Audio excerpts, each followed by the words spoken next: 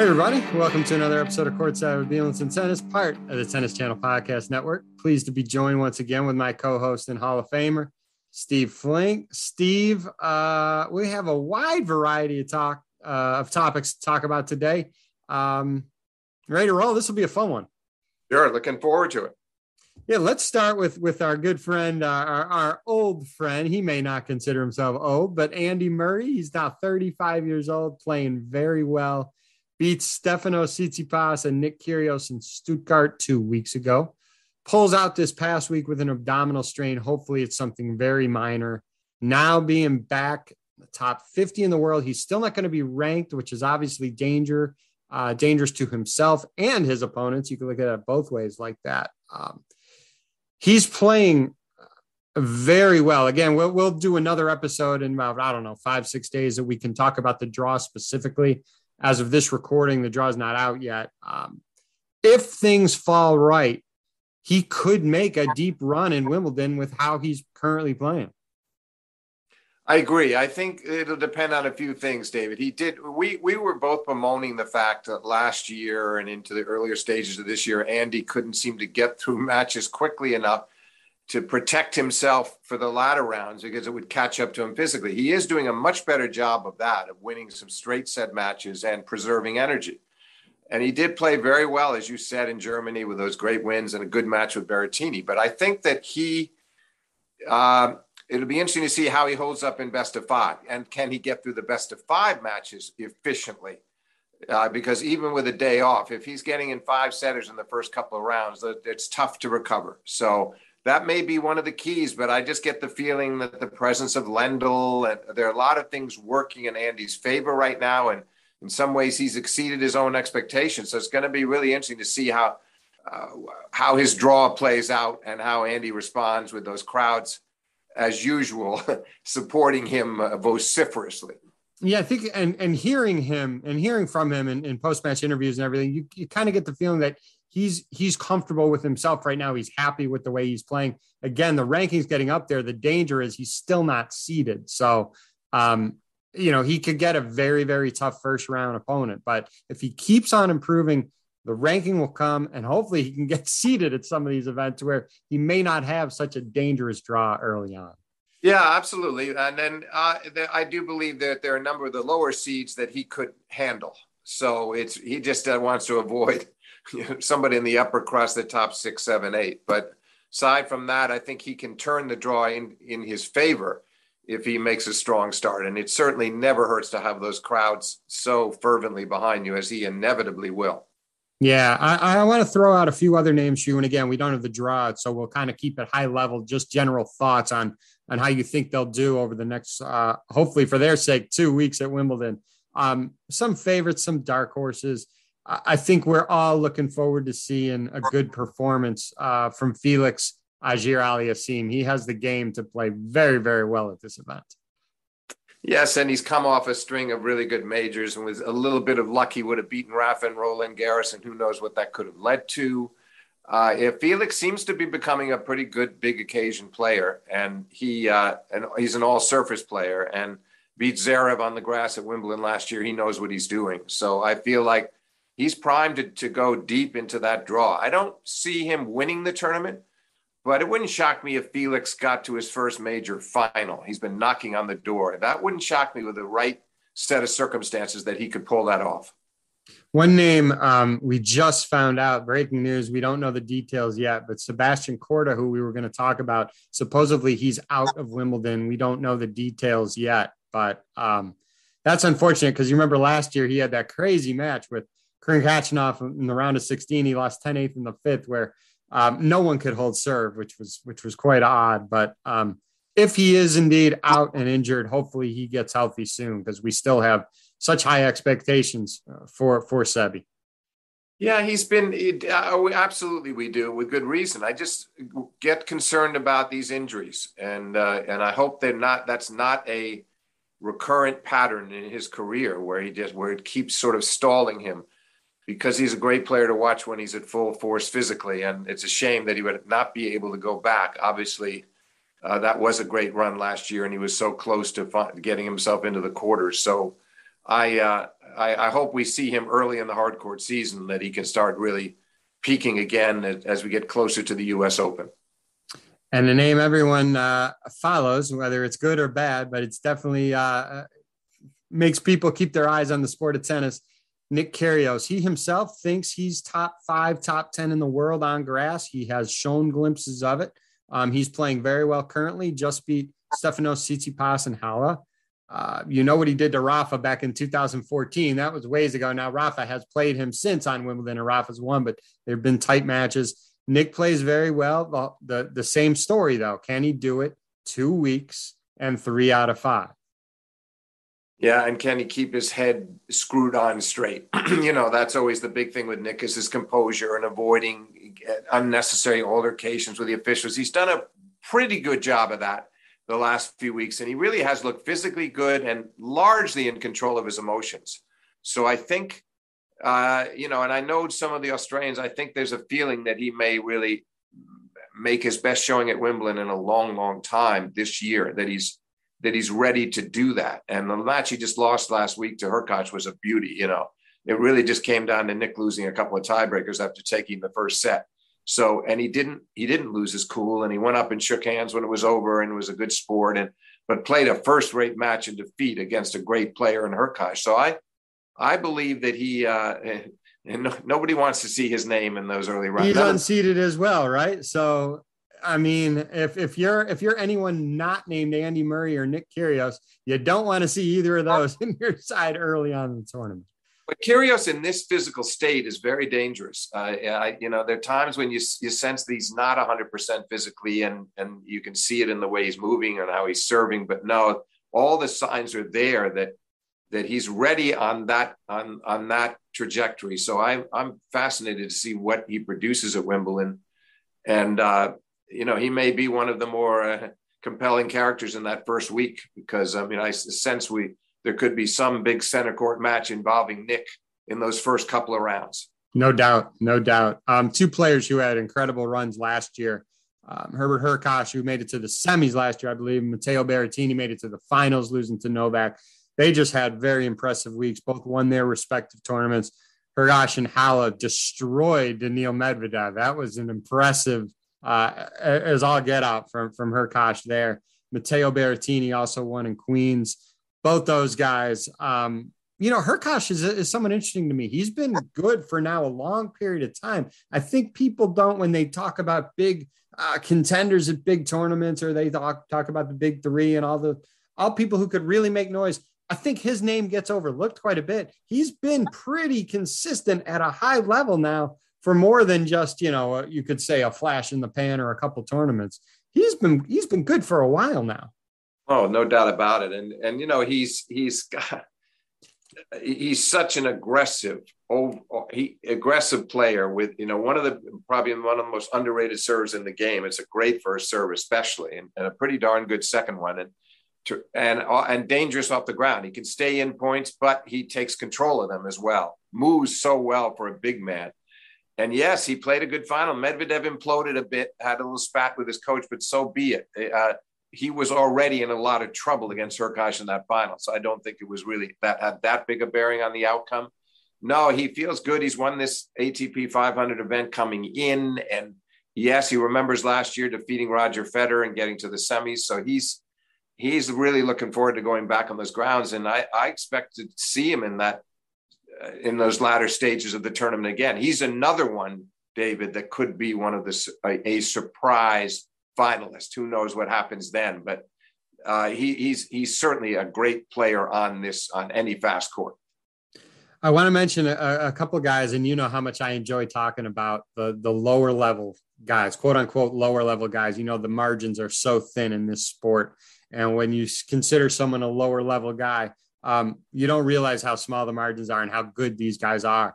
And we had quite a performance 2 weeks ago from a guy named Tim van Rijthoven. He was ranked 205 in the world, wins a title.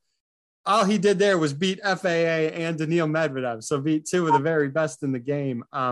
David, you know what? He squeaked by FAA. And I remember watching that and thinking, boy, Felix, I was surprised Felix didn't play the big points a little better down the stretch. I thought that was the kind of match Felix should have pulled out. but then this guy destroyed Medvedev in the final. So no, it was those were great back-to-back performances from a guy, as you said, 205 in the world at the time. And now he's pushing hard, and he's again going to be one of those dangerous floaters in the draw at Wimbledon, to be sure. I mean, you get a wild card. He gets a wild card into Wimbledon. That's worth around $60,000. I mean, that's a huge payday for guys like this. And a person who I respect in the tennis industry, and everybody loves him. He's so great. Former USTA national coach. He's the current Oklahoma State men's head tennis coach, Dustin Taylor. He would say, you are only a week away from changing your career. And guys at that level, it's so true, right? You can have 1 week and it's a life-changing week, which could change the course of your career. Interesting to see how Tim does. Another guy that we're all familiar with. He was number 8 in the world. He's fallen off the singles radar. He's slowly creeping his way back in. We all know phenomenal doubles player he is. Jack Sock. He lost a tough challenger final yesterday, 7-6 in the third, was up a break, also at a match point. He's creeping back into the top 100. I think he was 2 spots out from the main draw. If he had won that match, it was a direct, you got a wild card into the main draw. He's in the qualies now. He's playing better. We saw him. He was always kind of a good big match type of player. We saw him play Stefanos Tsitsipas, very tough in Indian Wells. He had many opportunities to win that match. He's getting back up there. We just like that course of keep going, keep getting better and better and better. Yeah, he's got to keep his commitment. You know, he's had a tendency to be a little hot-headed. We know he's excelled more in doubles than singles, but it's nice to see him making this all-out effort right now. And a big part of this story will be told from here through the U.S. Open. He's got to make a substantial move during that stretch. And I think if he keeps applying himself the way he is, and on grass and then shifting to hard courts, there's no reason he can't certainly start heading toward the top 50 again. I agree. No disagreement from me there. Some veteran names that had some news in the past few days. Roger Federer and Serena Williams. Let's start with Roger. And I've said it, and I hope I'm wrong, and it's looking like I am going to be wrong. I said Roger's last match may be at the Laver Cup playing doubles with Rafa. I thought it would be a wonderful way to go out. The way Roger's talking, he's focused on Laver Cup. He's focused on Basel in 2022, and then hopefully being healthy and playing 2023. He looks great. Hopefully physically he feels great as well. Yeah, it's so commendable in one sense, because he's about to turn 41 in the summer. So the major part of this comeback would be launched as he approaches 42. It's asking a lot of himself, David, but I think he remembers last year when he had such bad preparation and he played the French and had to pull out after winning a few matches and to protect himself, to protect the knee, and played a grass court event and Felix destroyed him. And yet he still got to the quarters of Wimbledon. And I think he said to himself, if I can do that essentially on one knee, why can't I can understand the reasoning. But of course, he's also going to be a couple of years older by the time he went back to Wimbledon next year. So, yeah, I'm not betting either way. I suspect he is going to give it a go next year. And if by the end of Wimbledon next year, things are just not turning and he lost early there and he just felt that he wasn't up to it anymore, it's no shame. But I actually do expect to see him out there, unless there's some kind of serious setback when he plays Laver Cup in Basel. But if things go reasonably well physically there, and then I see him performing again next year. Let's hope so. I'd love to be wrong with my prediction. So he's looking great, and hope good things for Roger. Serena Williams announcing she will be playing Wimbledon. She's playing doubles in Eastbourne this week with Ons Jabeur. Ons just won her tournament. We all know how entertaining Ons is. Very disappointing result at the French, and Ons was hot coming in the French. Ons is great. I'm looking forward to seeing her have a big run at Wimbledon. Serena Williams, though, what can you expect? I don't think the fear factor is there with, her intimidation factor is there anymore. Definitely not as much as it once was to many of the players in the locker room. That being said, she's still Serena. She hasn't played in a while, Steve. What do you think about this? Well, we saw her leave last year. That's the last time we saw her leaving the center court in agony, having hurt herself badly. I don't know what she expects to get out of it, frankly, because with this kind of prep, in other words, we talked about Federer. I'm assuming next year, if he came into Wimbledon, David, he'd come in having played as many tournaments as he thought he could handle and has some match play under his belt and feels like he's ready to compete. Serena's coming in cold. And it's nice that she has so much respect for Wimbledon that she wants to go back and give it another go. But I mean, yes, there's some intimidation from some players, but how she wins more than a couple of matches is beyond me, given the time she's been gone. If she proves me wrong, all power to her. But I don't know I'm not sure what exactly she's expecting to get out of this, as opposed to if she had made a move to play a bunch of tournaments and gone to the French and see if she could win a few matches there, and then kept going on the grass and had some sense of preparation. She's not going to have that. I think she's just hoping to do it on memory and inspiration, and that may not be enough. Yeah, and it always beware if you're going to doubt greatness. So for those that thinking maybe she'll go out first round, again, beware. You're dealing with greatness. So let's see. You're right about that. I'm not saying that I'm just saying for her to win more than a couple of matches it would be a remarkable effort if we saw her in the second week. I would be really surprised, but Serena, let's see what she can do here. And she must feel like she's, in her practice sessions at home, there's something telling her that she can do this. So, or else she's not going to the All England club to embarrass herself. Right. She obviously feels okay to do this. If she didn't feel well or knew she wasn't, she couldn't make any noise. I don't think she would go. She wouldn't have to. So I agree with you on that point. Couple items we've been asked to speak about, and you and I really haven't addressed it. We'll start with Wimbledon not awarding points. And in my opinion, is focused on two sets of players, right? One, you got the players who did amazingly well last year. They're going to lose all those points, right? The Novaks, Matteo Berrettini. Then you look at it from the other side. Let's say you're a guy 150th in the world and you have a dream week or a dream 2 weeks, right? Let's say you make the round of 16 or the quarters. You're not going to get the benefit of those points. And for the players at that lower level, that's huge because that can get them into main draw tournaments going forward, and they don't have to be in the qualifying. And we all know how hard it is to get out of that circle in qualifying. Again, we've been asked about it. I'm eager to hear your thoughts on it. David, I've just never understood. I understood why the ATP and WTA objected vehemently to what Wimbledon did. From their standpoint, they thought it was totally went against their guidelines to bar any players that had met the qualifications. Okay, so I understood that they issued a statement initially that said, we don't like this, we disagree with it. But then to take the step of taking the points away has had me shaking my head ever since, because it's their constituency, it's their players. Some of it is what you just mentioned. What about somebody going on a big run this year? What about a Shapovalov who was in the semis last year and he could get back there, but it's as if he never played in terms of their computer ranking. So he loses the semifinal points. Novak loses the 2,000 points for winning it. Berrettini, I think 1,200 for getting the finals. It doesn't make any sense. With Berrettini's on a great run right now. Maybe he gets back to the final, maybe not. But I don't get it, because the people being punished are their own players who have done nothing. And they're not taking the stance, David, the ATP and WTA. They're not taking a stance saying, we want our players to boycott Wimbledon. We think this is wrong. That would have been a different stance altogether, and I wouldn't have agreed with it. But what I'm saying is there would have been some consistency, because you would have said, no, we disagree with Wimbledon. That's not what they're doing. So if you're giving the players the green light, which they are, to compete at Wimbledon, they really should be getting points. I think it's just an absolute shame, because it's an injustice to all of those people. Someone like Fucsovics last year had a great run, 16s or quarters, lost to Novak. He's probably not going to be able to do that this year, but suppose he did.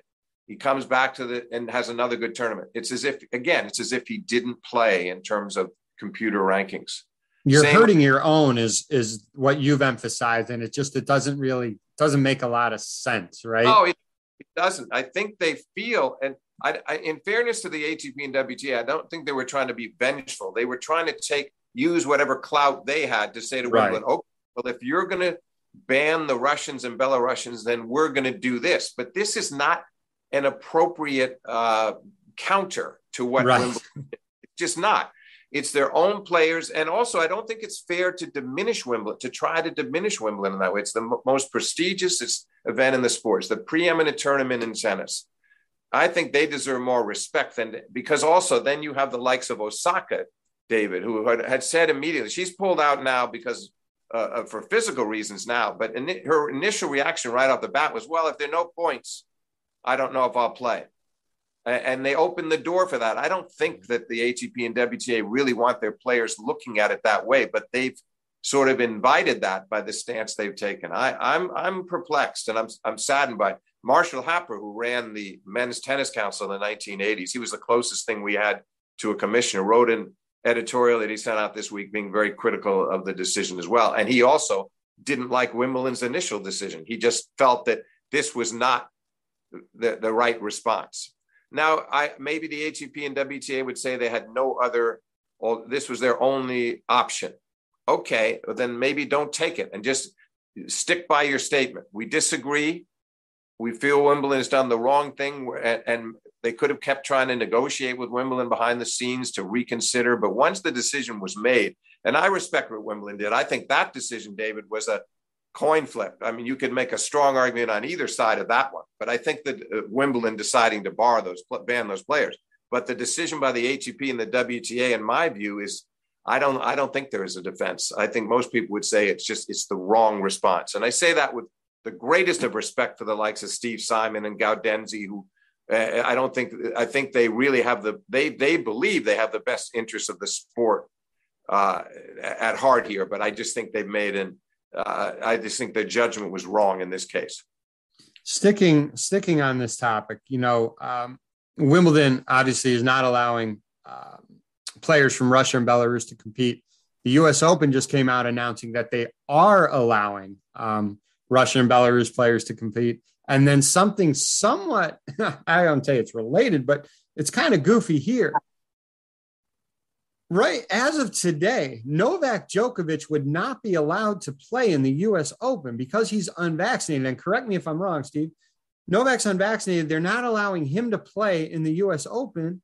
But yet, if you're a U.S. player, let's say, and I'll mention his name because he tweeted about it, Tennys Sandgren, he's unvaccinated and he is allowed to play. Now, I would say, let's say there's a different strand, a more dangerous, threatening strand in wherever Novak's from, and they're worried about someone coming in like Novak and making a bigger risk for the people in New York. That's not the case, right? So Tennys walking around and Novak walking around pose the same risk. Am I correct in that? Of course they do. Of course they do. They're going to be around fellow players. What are you going to do? Are you going to bar that? You'd bar a tennis would not be allowed to go into the player lounge for fear that he could possibly pass the virus on to some other player. That was a puzzling decision. I understand the USTA saying about Novak, and I just wish he would change his mind and take the vaccine. That's another story. And I feel badly about what he went through in Australia, which was way over the top, being used as a political pawn. We don't need to revisit that. But as far as the Open is concerned, I understand that they would say there will be no exemptions because they saw what happened in the Novak case. And they didn't want to have a battle going on where they're saying, well, we think Novak, we want him back. We want to we're going to give him a special exemption given his status in the game. And then suddenly the US government started fighting. They wanted to avoid that. I understand that. But why they wouldn't just carry through and say to the Tennys Sandgrens or any other American players who might not have taken the vaccine, listen, guys, you're only getting in this tournament. You must take the vaccine. You must take it and decide how many of the shots you must have taken, by the way, because most people at this point have had 4, but you don't exclude tennis while Sandgren while barring Novak Djokovic. You don't exclude tennis from not being able to play. So you're including tennis being able to play, but not Novak. Again, it's not like there's a more dangerous strand where Novak is and you're worried about that. No, that's because I suppose they would argue that the government wouldn't, because he's American, he's allowed back in the country, so they don't have an issue with government control. I'm not sure what their answer would be to that, but they have to be concerned about what's going on their own grounds, in their own player areas, dining areas, right, play lounge, all of it. So he would pose the same threat theoretically as Novak. Right. I think they would have covered themselves beautifully had they said that. We also we reinforce that, yes, Novak Djokovic, unless he were to take the vaccine, is not allowed to come here. But we also are not letting any of our own native-born players compete unless they can verify their vaccine status as well. Then I think that would have they would have been fine. But I think now they'll probably catch some flack for it. Meantime, let's see what happens. I mean, we're still a ways away. We're a few months away. But yeah, it just seems a little goofy that you allow some unvaccinated players to play if they're from our country, but not other unvaccinated players from outside of our country. Yeah. Meantime, they saw that Wimbledon was so sharply criticized by the ATP and WTA for making the choice on the Russian and Belarusian players. So I think the USTA, I understand what they were doing there. They thought, you know what?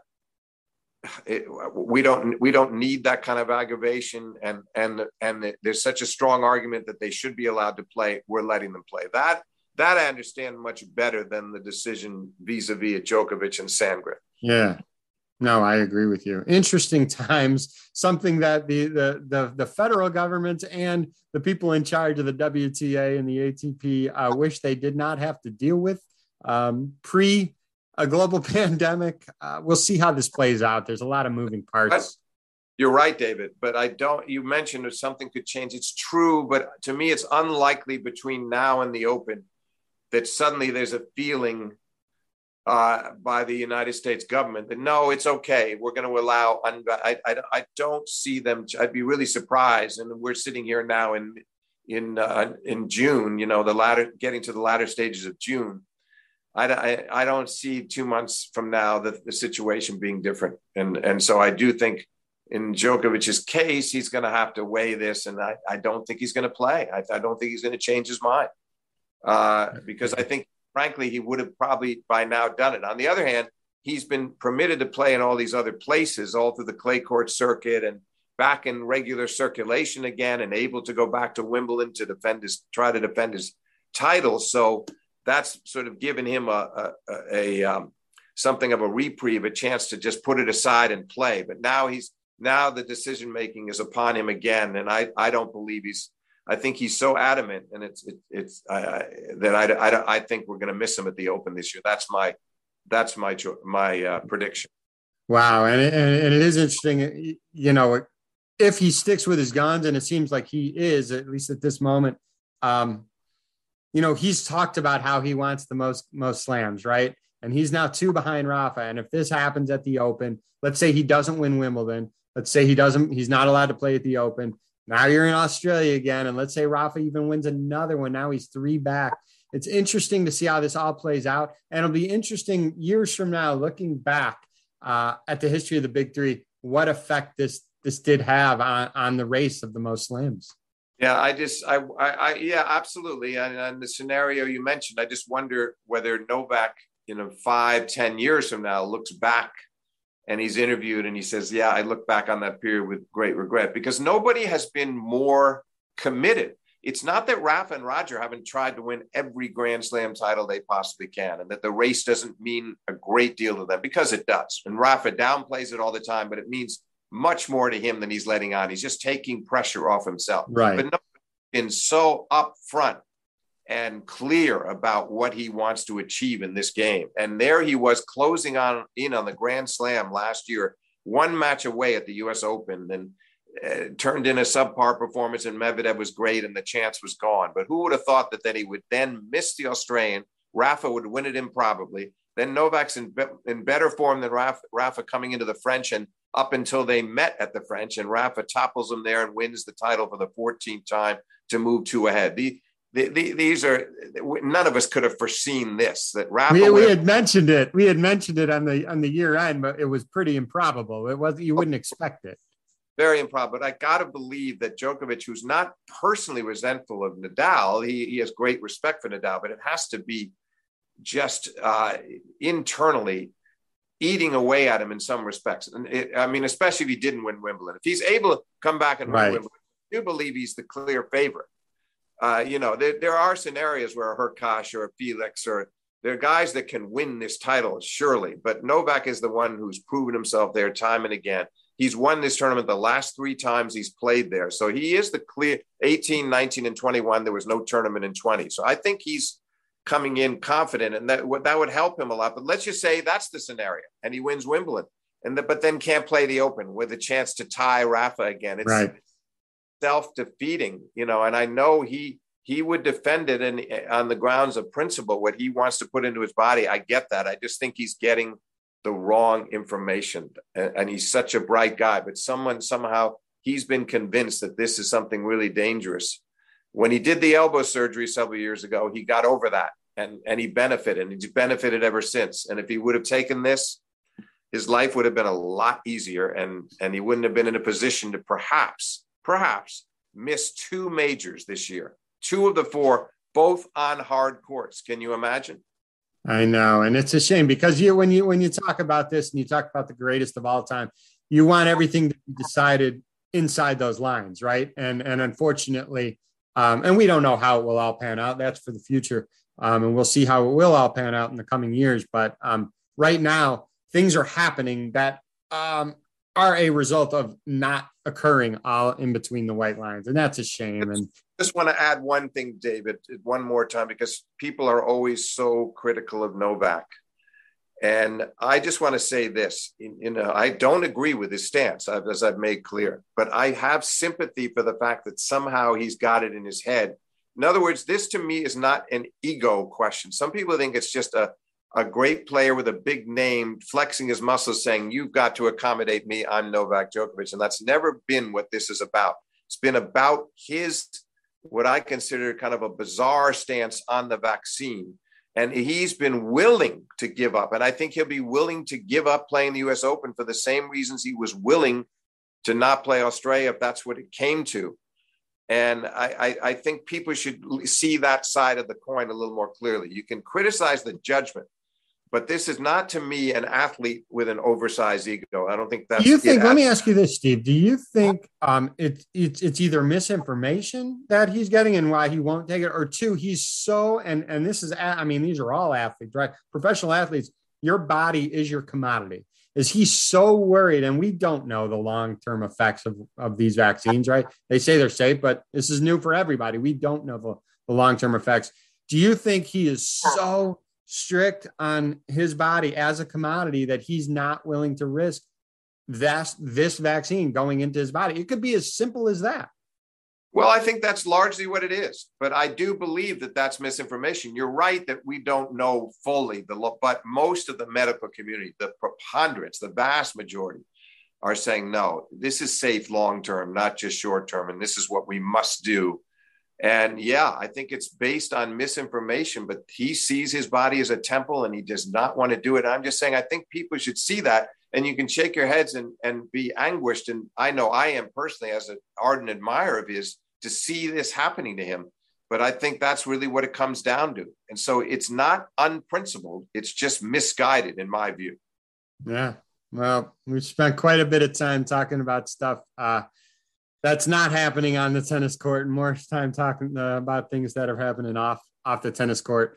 We'll see how this all develops. It is obviously very interesting. We got Wimbledon coming up 1 week from today. Will be first ball. The qualies are this week. You and I will record again once the draw comes out. Before first ball is hit, we'll be able to go a little bit more in detail once we see certain players' paths on what could possibly happen over the Wimbledon fortnight. I'm excited. I know you are. Can't wait to do this again. Looking forward to it, David. As usual, a stimulating discussion. And I think we're in for a great fortnight at Wimbledon. And with or without all this controversy over the points, there's one thing is certain. The players are going to go there with the same attitude they do every year, knowing that they are playing the most important tournament in the game of tennis. No doubt. And realizing that the sports world is paying attention in a way that they don't at any other time of the year in tennis, including the U.S. Open. And that's no knock on the U.S. Open, because especially for the American fans, it's a festival across a fortnight, but this Wimbledon fortnight is unlike any other. No disagreement from me, Steve. Thanks again, and looking forward to talking again when we'll be able to dive deep into the draw. Thank you, David.